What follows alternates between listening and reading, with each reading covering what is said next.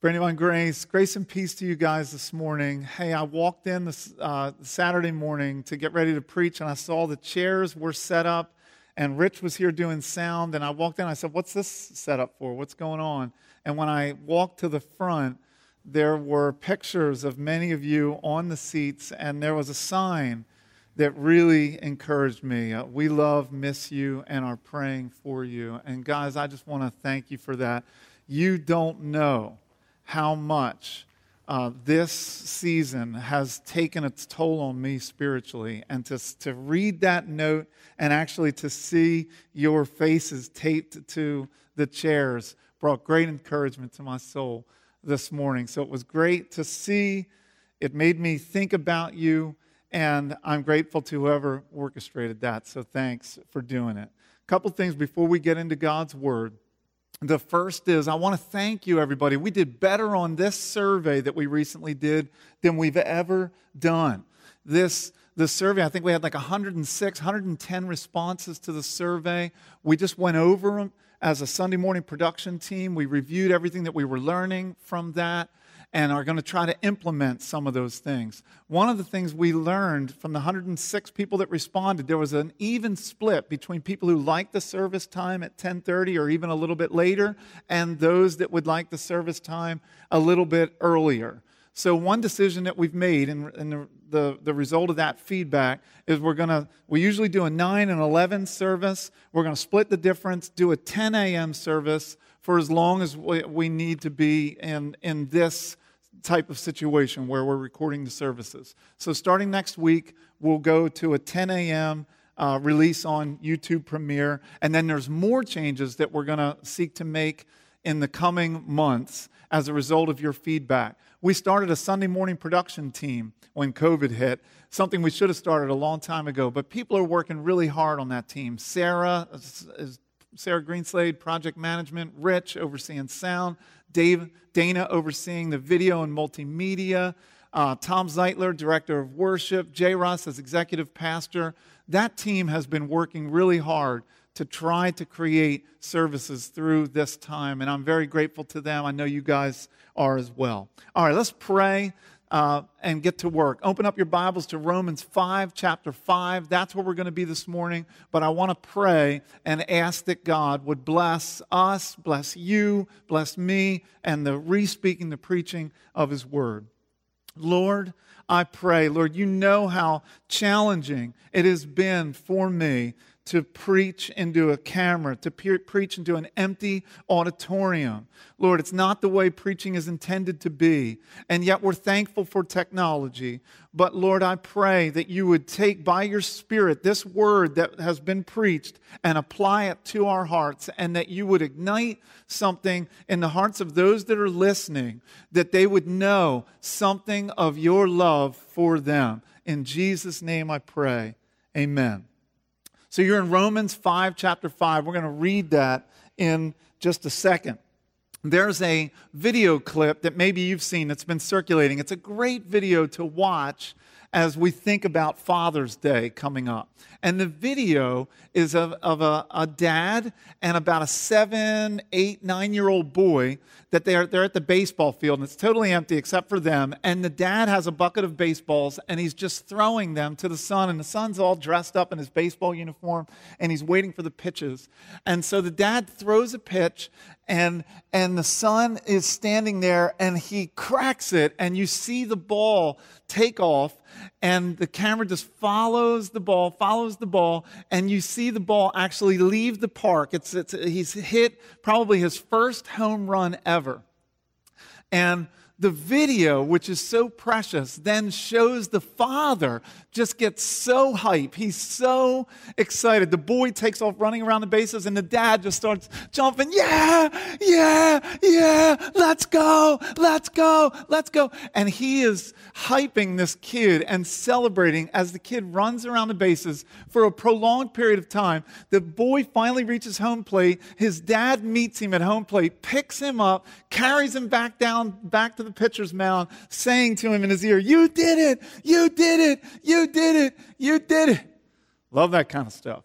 It's a great video. You should look it up and watch it.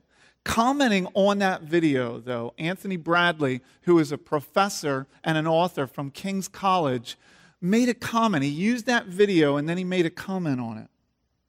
This was his commentary. If every boy in America had a dad like this, who was his number one fan and celebrated him as his beloved son, it would create, Anthony Bradley says, an unemployment crisis among law enforcement, social work, mental health professionals, and divorce lawyers. The power of a father's love for his children. What a force for good is the power of love. And even more so, that's just an earthly father. When we consider our Heavenly Father, when we consider God, what a force for good. What innumerable number of benefits come to us as the result of God's fatherly love for us. And yet, so many of us, church, we walk through life not having a regular awareness of God's love for us. We walk through life oftentimes ignorant and not aware of the Father's incredible love for us. It's just true that our natural inclinations, our natural intuitions about God are often distorted. We have an inaccurate view of who He is.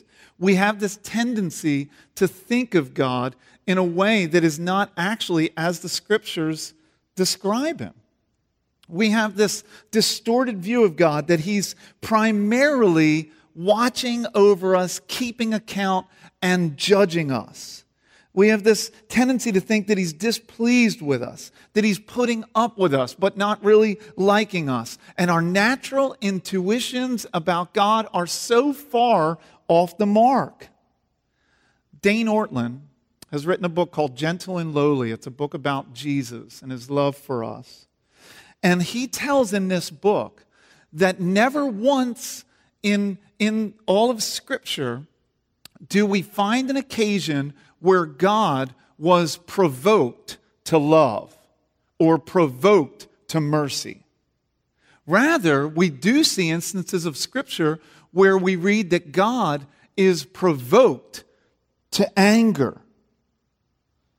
God's anger requires provocation. God's love is pent up and ready to bust forth, to gush forth. It needs no provocation. We, though, are just the opposite, right? In Hebrews 10:24, it tells us that we should provoke one another, stir one another up, provoke, prompt, try to get each other to love one another. But there's never a Scripture where we're told that we should be provoked to anger. Why? Because it's natural for us. Our natural inclination is to be provoked to anger. An unnatural inclination is to be provoked towards love. That's not true for God.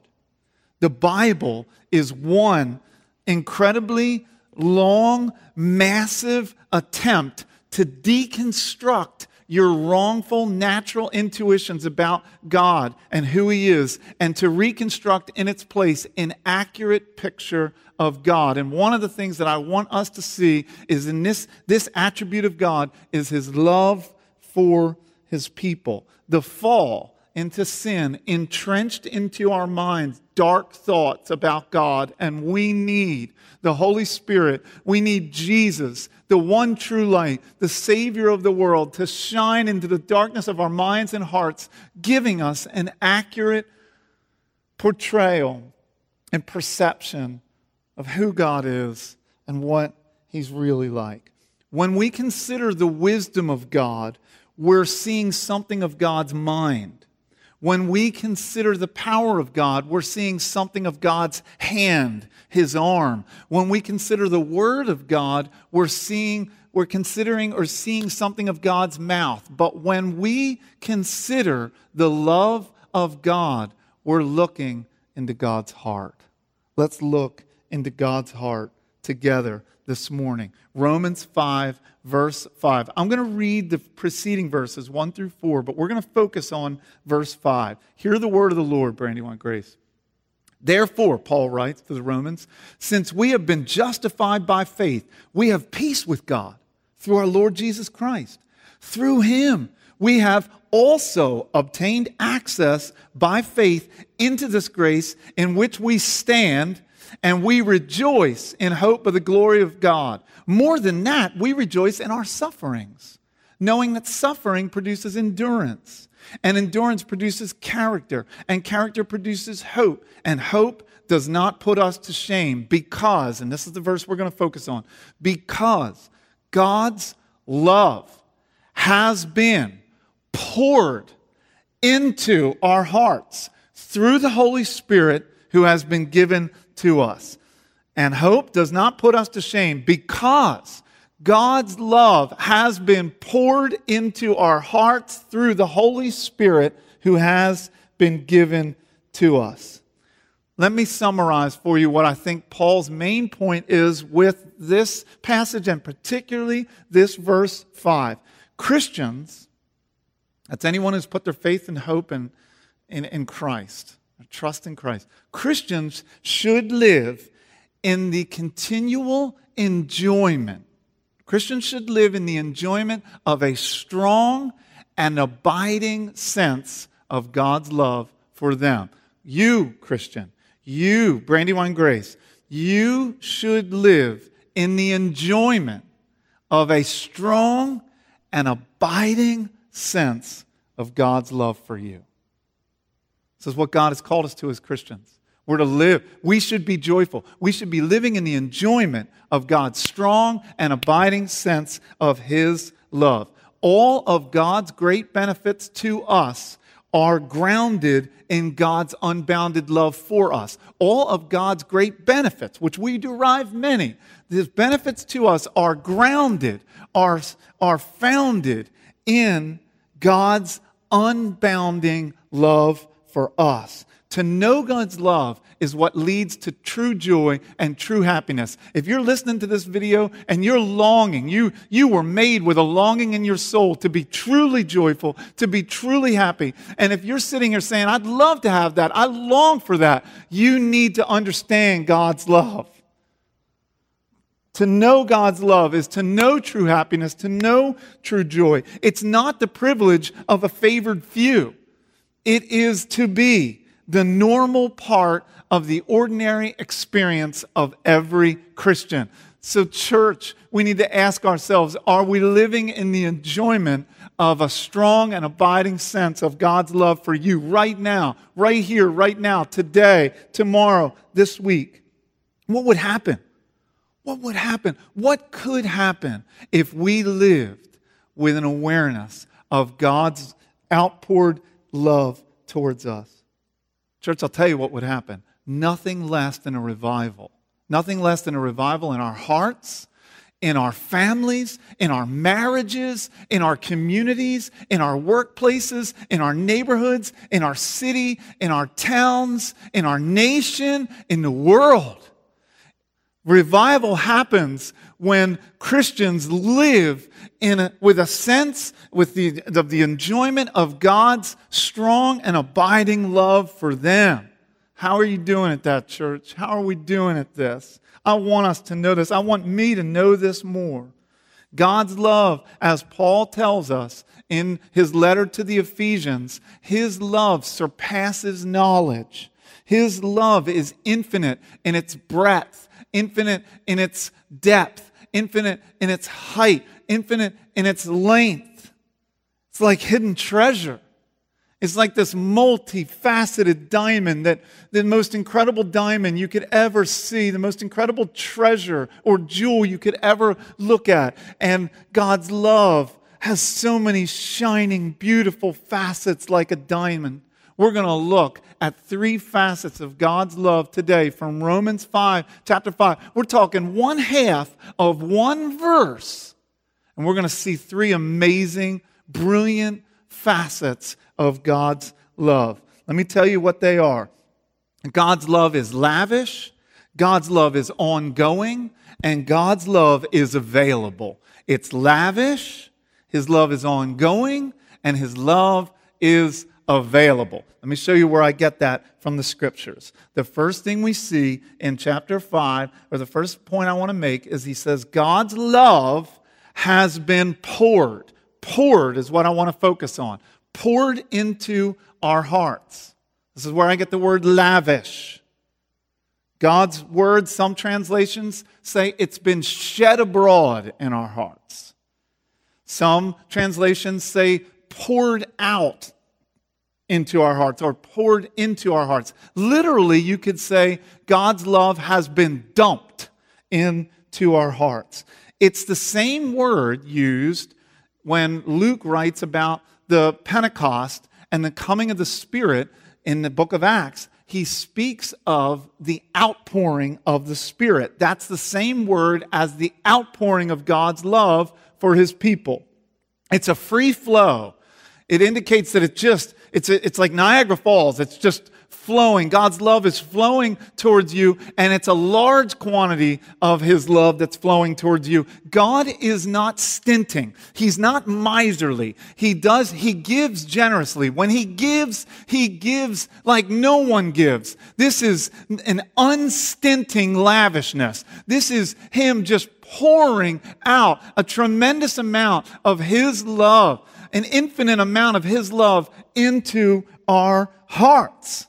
God has flooded our hearts with His love. God has inundated our hearts with His love. God has backed a dump truck from heaven that is filled with His love, and He has dumped that love into our hearts. He has overflowed our hearts with His love. Church, you feeling me on this? He loves us, and He has lavishly poured out His love on us. The word used for love is actually a different Greek word used. It's a word called agape. When Paul was writing to the Romans, he realized that God's love is so significant, so unique, so tremendous, that he didn't want anyone to confuse the love we have for God or the love we have for one another with God's love for us, because His love is so tremendous, so amazing, so incredible that he said, I got to use a different word. So when he uses God's love towards us, He uses the word agape. When He uses our love towards Him, He tends to use a different word.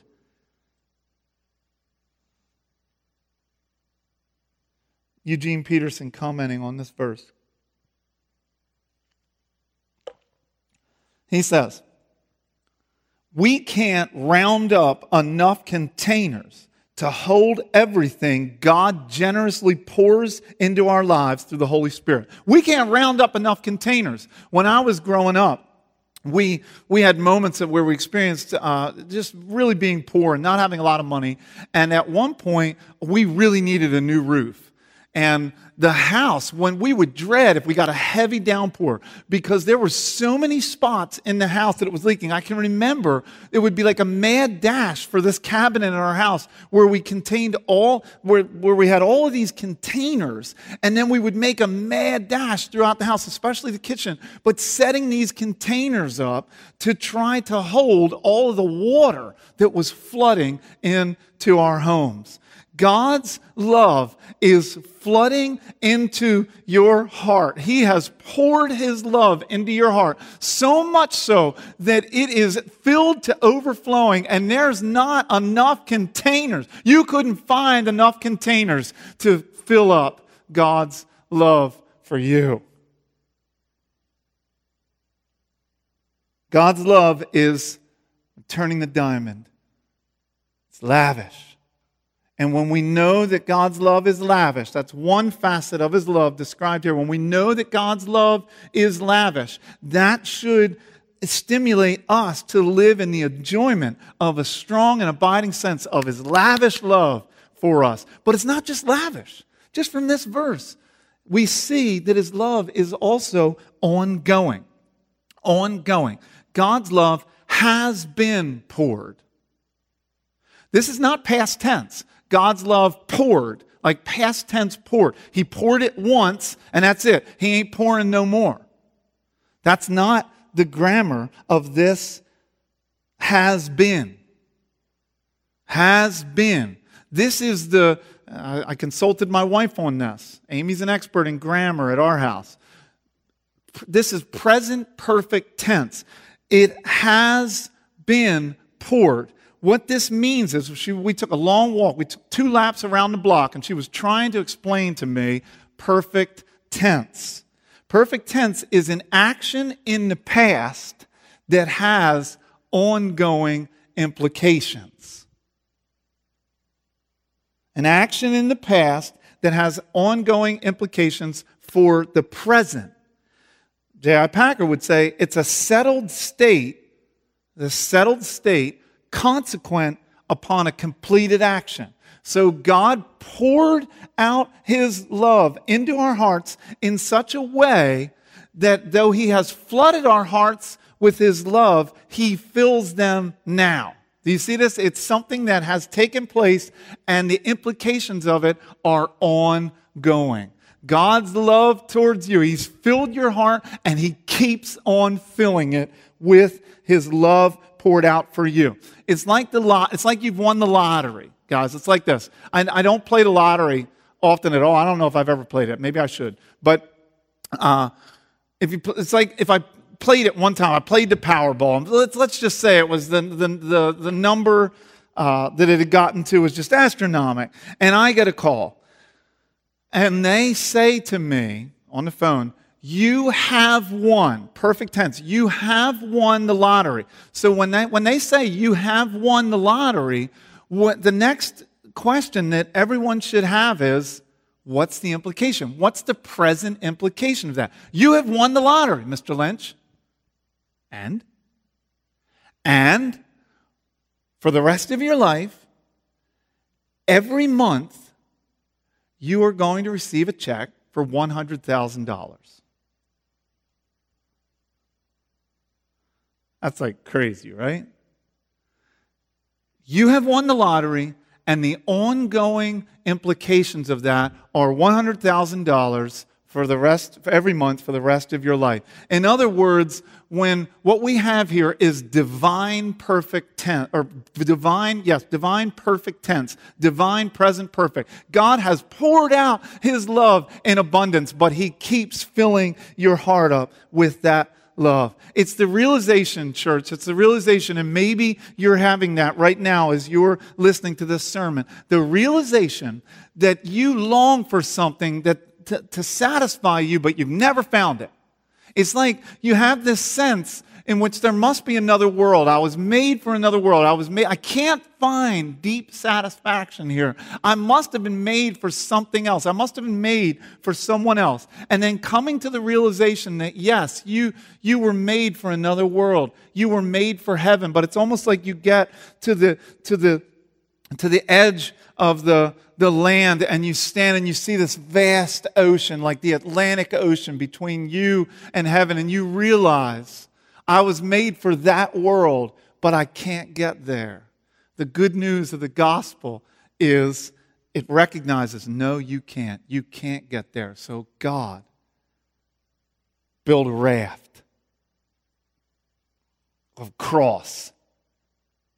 He came to get you. And you climb into that raft and you sail towards heaven with Him, with His love poured out in your heart. And He promises that this experience you're having with me will never, ever end. We are headed towards eternity together. I will never leave you. I will never forsake you. Church, you feeling God's love for you. It's ongoing. It's ongoing. So we're spinning this diamond of God's love, and it's got these facets from Romans 5. It's lavish, poured abundantly. and it's ongoing. That means our hearts, He's continually wanting to fill our hearts with His love. And that lavish facet of His love and the ongoing facet of His love are what help us to live in the enjoyment of His strong and abiding, lavish, ongoing love for you. There's one more thing, though. I said there's three facets. It's lavish, it's ongoing, it's available. It's available. Where do I get that word? I get that word from Romans 5:5. God's love has been poured into our hearts through the agency of the third person of the Godhead, through the Holy Spirit who's been given to us. So God's love is readily available to us through the regular, active ministry of the Holy Spirit. When God saved you, He filled you with His Spirit, and one of the jobs of the Spirit is to make you aware of the knowledge of God's lavish and ongoing, unending love for you. That's what the Holy Spirit wants to do in your life. Church, you feeling that? Are you experiencing that? We need some of that. I need more of that. I need more of the Spirit's ordinary work, just the ordinary work of the Spirit, filling me and making me aware of the knowledge of God's love for me and for you. God's love is available to us through the Holy Spirit. God's Spirit gives His love to us in abundance. This is what the Scriptures depict as the normal yet glorious Christian life. Normal in the sense that God is loving. He's not just waiting for you to achieve a certain level of merit before He pours it out. His love is always pouring out His grace towards you. It's normal, and yet it's glorious. You might say the Spirit's work is ordinary, yet extraordinary in the life of a Christian. Knowledge of God's poured out love for us is available. But why is it, church,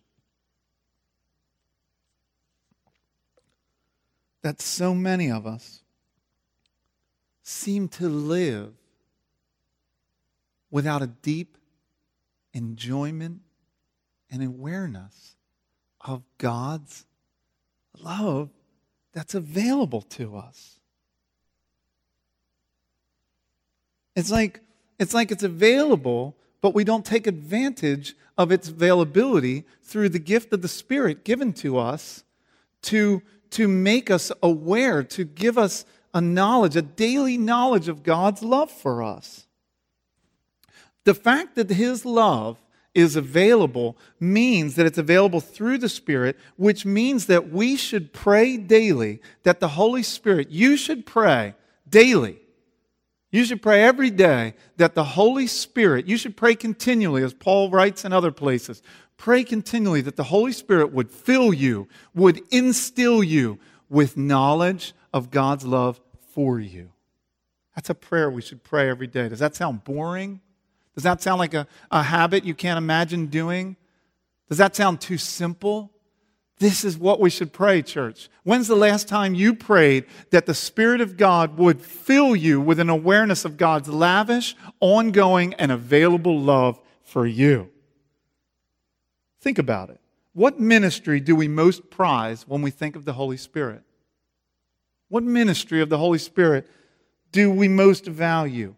Church, I think that for many of us, myself included, we are preoccupied with extraordinary and the sporadic moments of the Spirit's powerful work in our lives. We're preoccupied with extraordinary.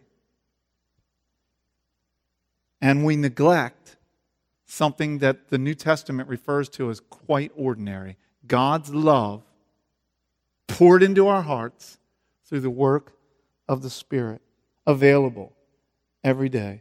The ordinary work of the Holy Spirit is to fill you with a sense of God peace, to fill you with a sense of joy, to fill you with a sense of hope, to fill you with a sense of love as He pours out His love into our hearts. Revival, Let's think for a moment. What is revival? We want revival. I believe there may be revival coming in our land as a result of all that we've been experiencing and even the persecution that the church, that Satan is doing in the church. What I can feel right now as I try to preach into a camera and as we try to lead the church into a brighter tomorrow. When we feel these things, we're aware of the Spirit's presence and the Spirit's Satan's spiritual warfare. And so we long for this revival. We long for revival. But what is revival? You know what the revival is? It's the work of God to restore in an extraordinary manner the standards of the Christian life and experience that the New Testament set forth as quite ordinary. Entirely ordinary. Revival is really an extraordinary result, the extraordinary result of a lot of little ordinary habits of discipline. This is how revival happens. Revival happens when a group of people become aware of God's love poured out into their hearts, and they make it their habit to pray that God would increase their knowledge of His love. And as He does that, He fills their hearts with His love, and they begin to grow in their love for Jesus. They want to obey Jesus. They're aware of sins they commit against Jesus. They want to live in purity before Jesus. They're concerned Jesus' mission is their mission, so they're concerned about lost and dying people. They're concerned about the people in their neighborhood and in their families, and they start to live with a greater intensity, an intense love for God and an intense love for their neighbor.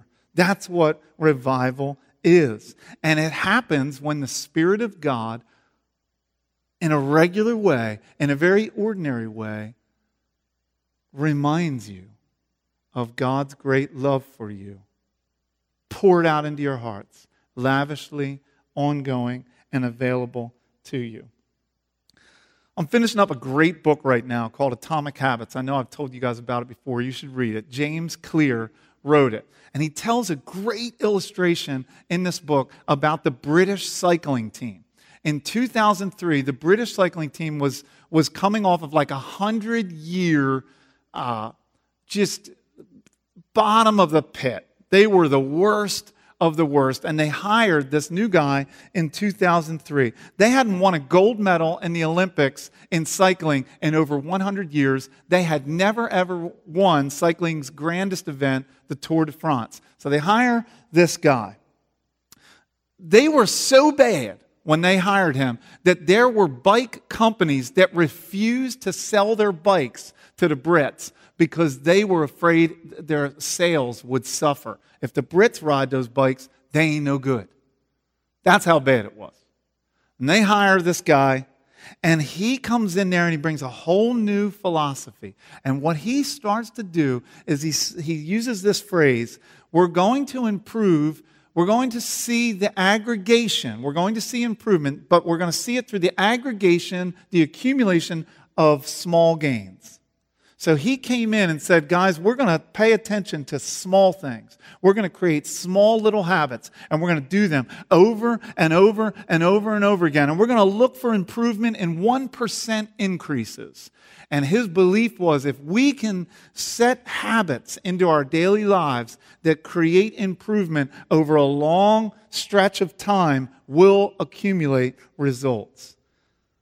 Just small changes. They redesigned their bike seats. They rubbed rubbing alcohol on their tires so that they would grip better. He preached and taught the importance of sleep. And so they had engineers design pillows for them, mattresses for the team so that they could maximize their rest. They found the massage gels that created recovery. Diet was extremely important to them. Their training, the timing of their training, how hard they went, how soft they went, rest, all these things, these little things that sometimes the team would look at him and say, how can that make a difference? He even painted the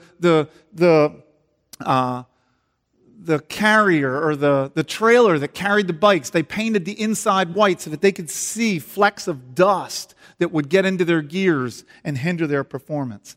5 years later, after accumulating these small changes, 5 years later, they went to the Olympics and they completely dominated the Olympics. They won 60% of the gold medals.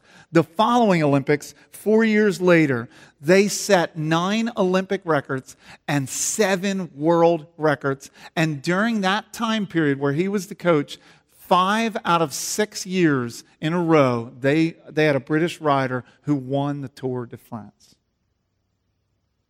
What's his point?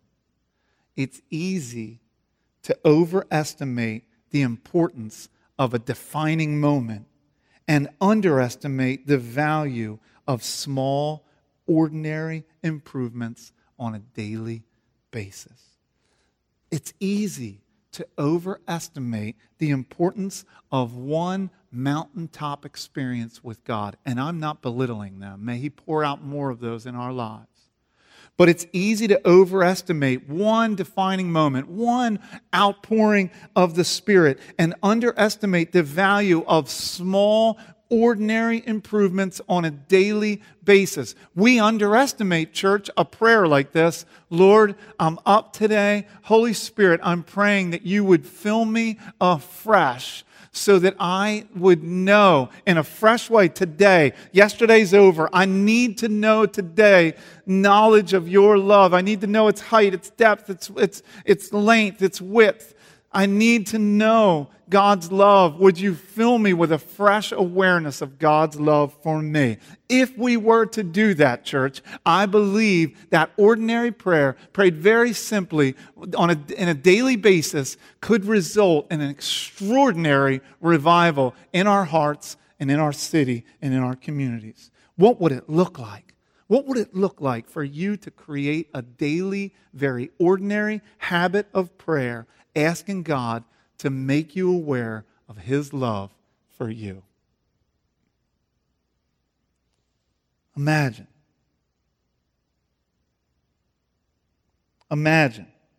with me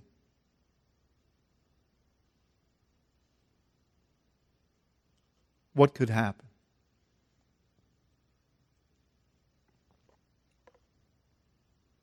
So, church, I want to ask you a question. If God's love really is lavish, poured out, dumped out, and it really is ongoing, and it really is available to us every day, every moment, through the Spirit of God, if that's really true, and we believe that it is, then there are some questions that arise. If this is God's love for me, I want you to ask these questions. I'm asking them of myself. You ask these questions of yourself.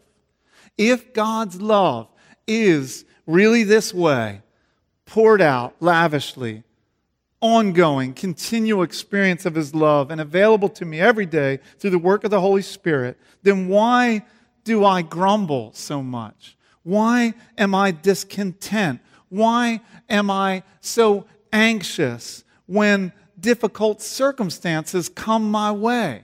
If God's love really is the way we're describing it, why am I so distrustful? Why am I so fearful? Why am I so depressed? If this is truly God's love, if this is truly a description of God's love for me, then why do my affections for God grow so cool? Why do my desires to obey Him, which is an expression of our love for Him, and to love others, why does that seem so cool at times? Why, church, if this is His love for us, are our loyalties so divided?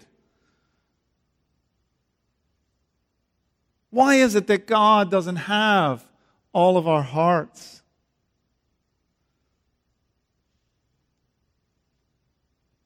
And we can further apply this when we remind ourselves that the Scriptures teach us. John wrote in his letters that God is love.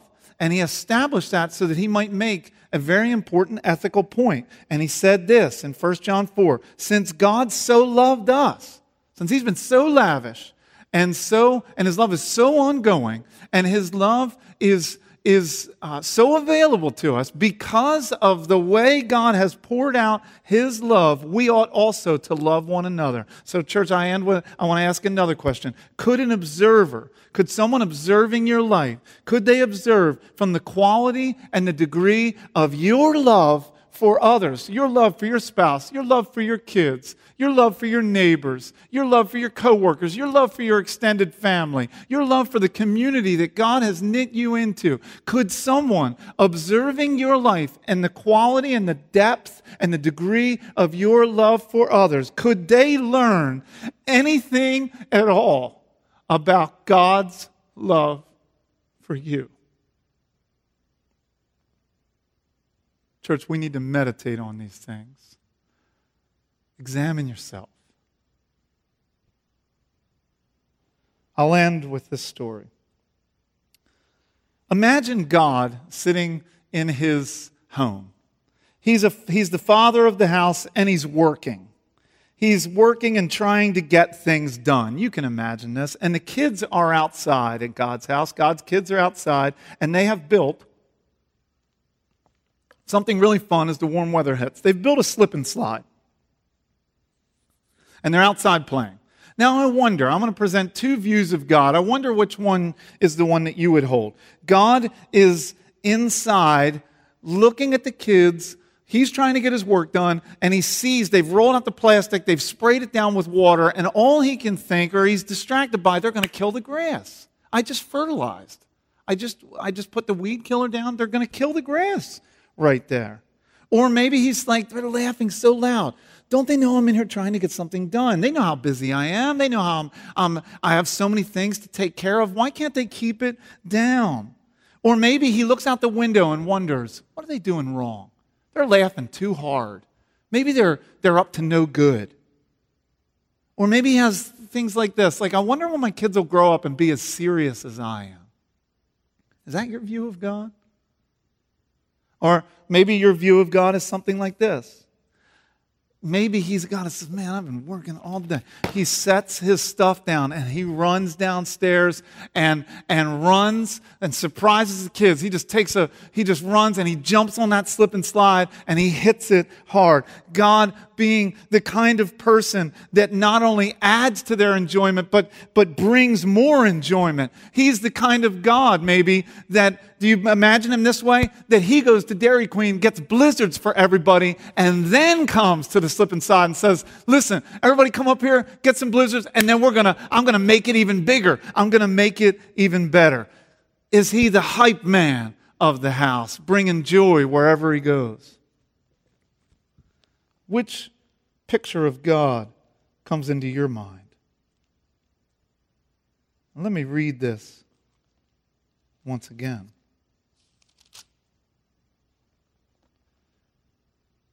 God's love has been poured into our hearts through the Holy Spirit who has been given to us. Which picture, church, better represents that God? I'll let you decide.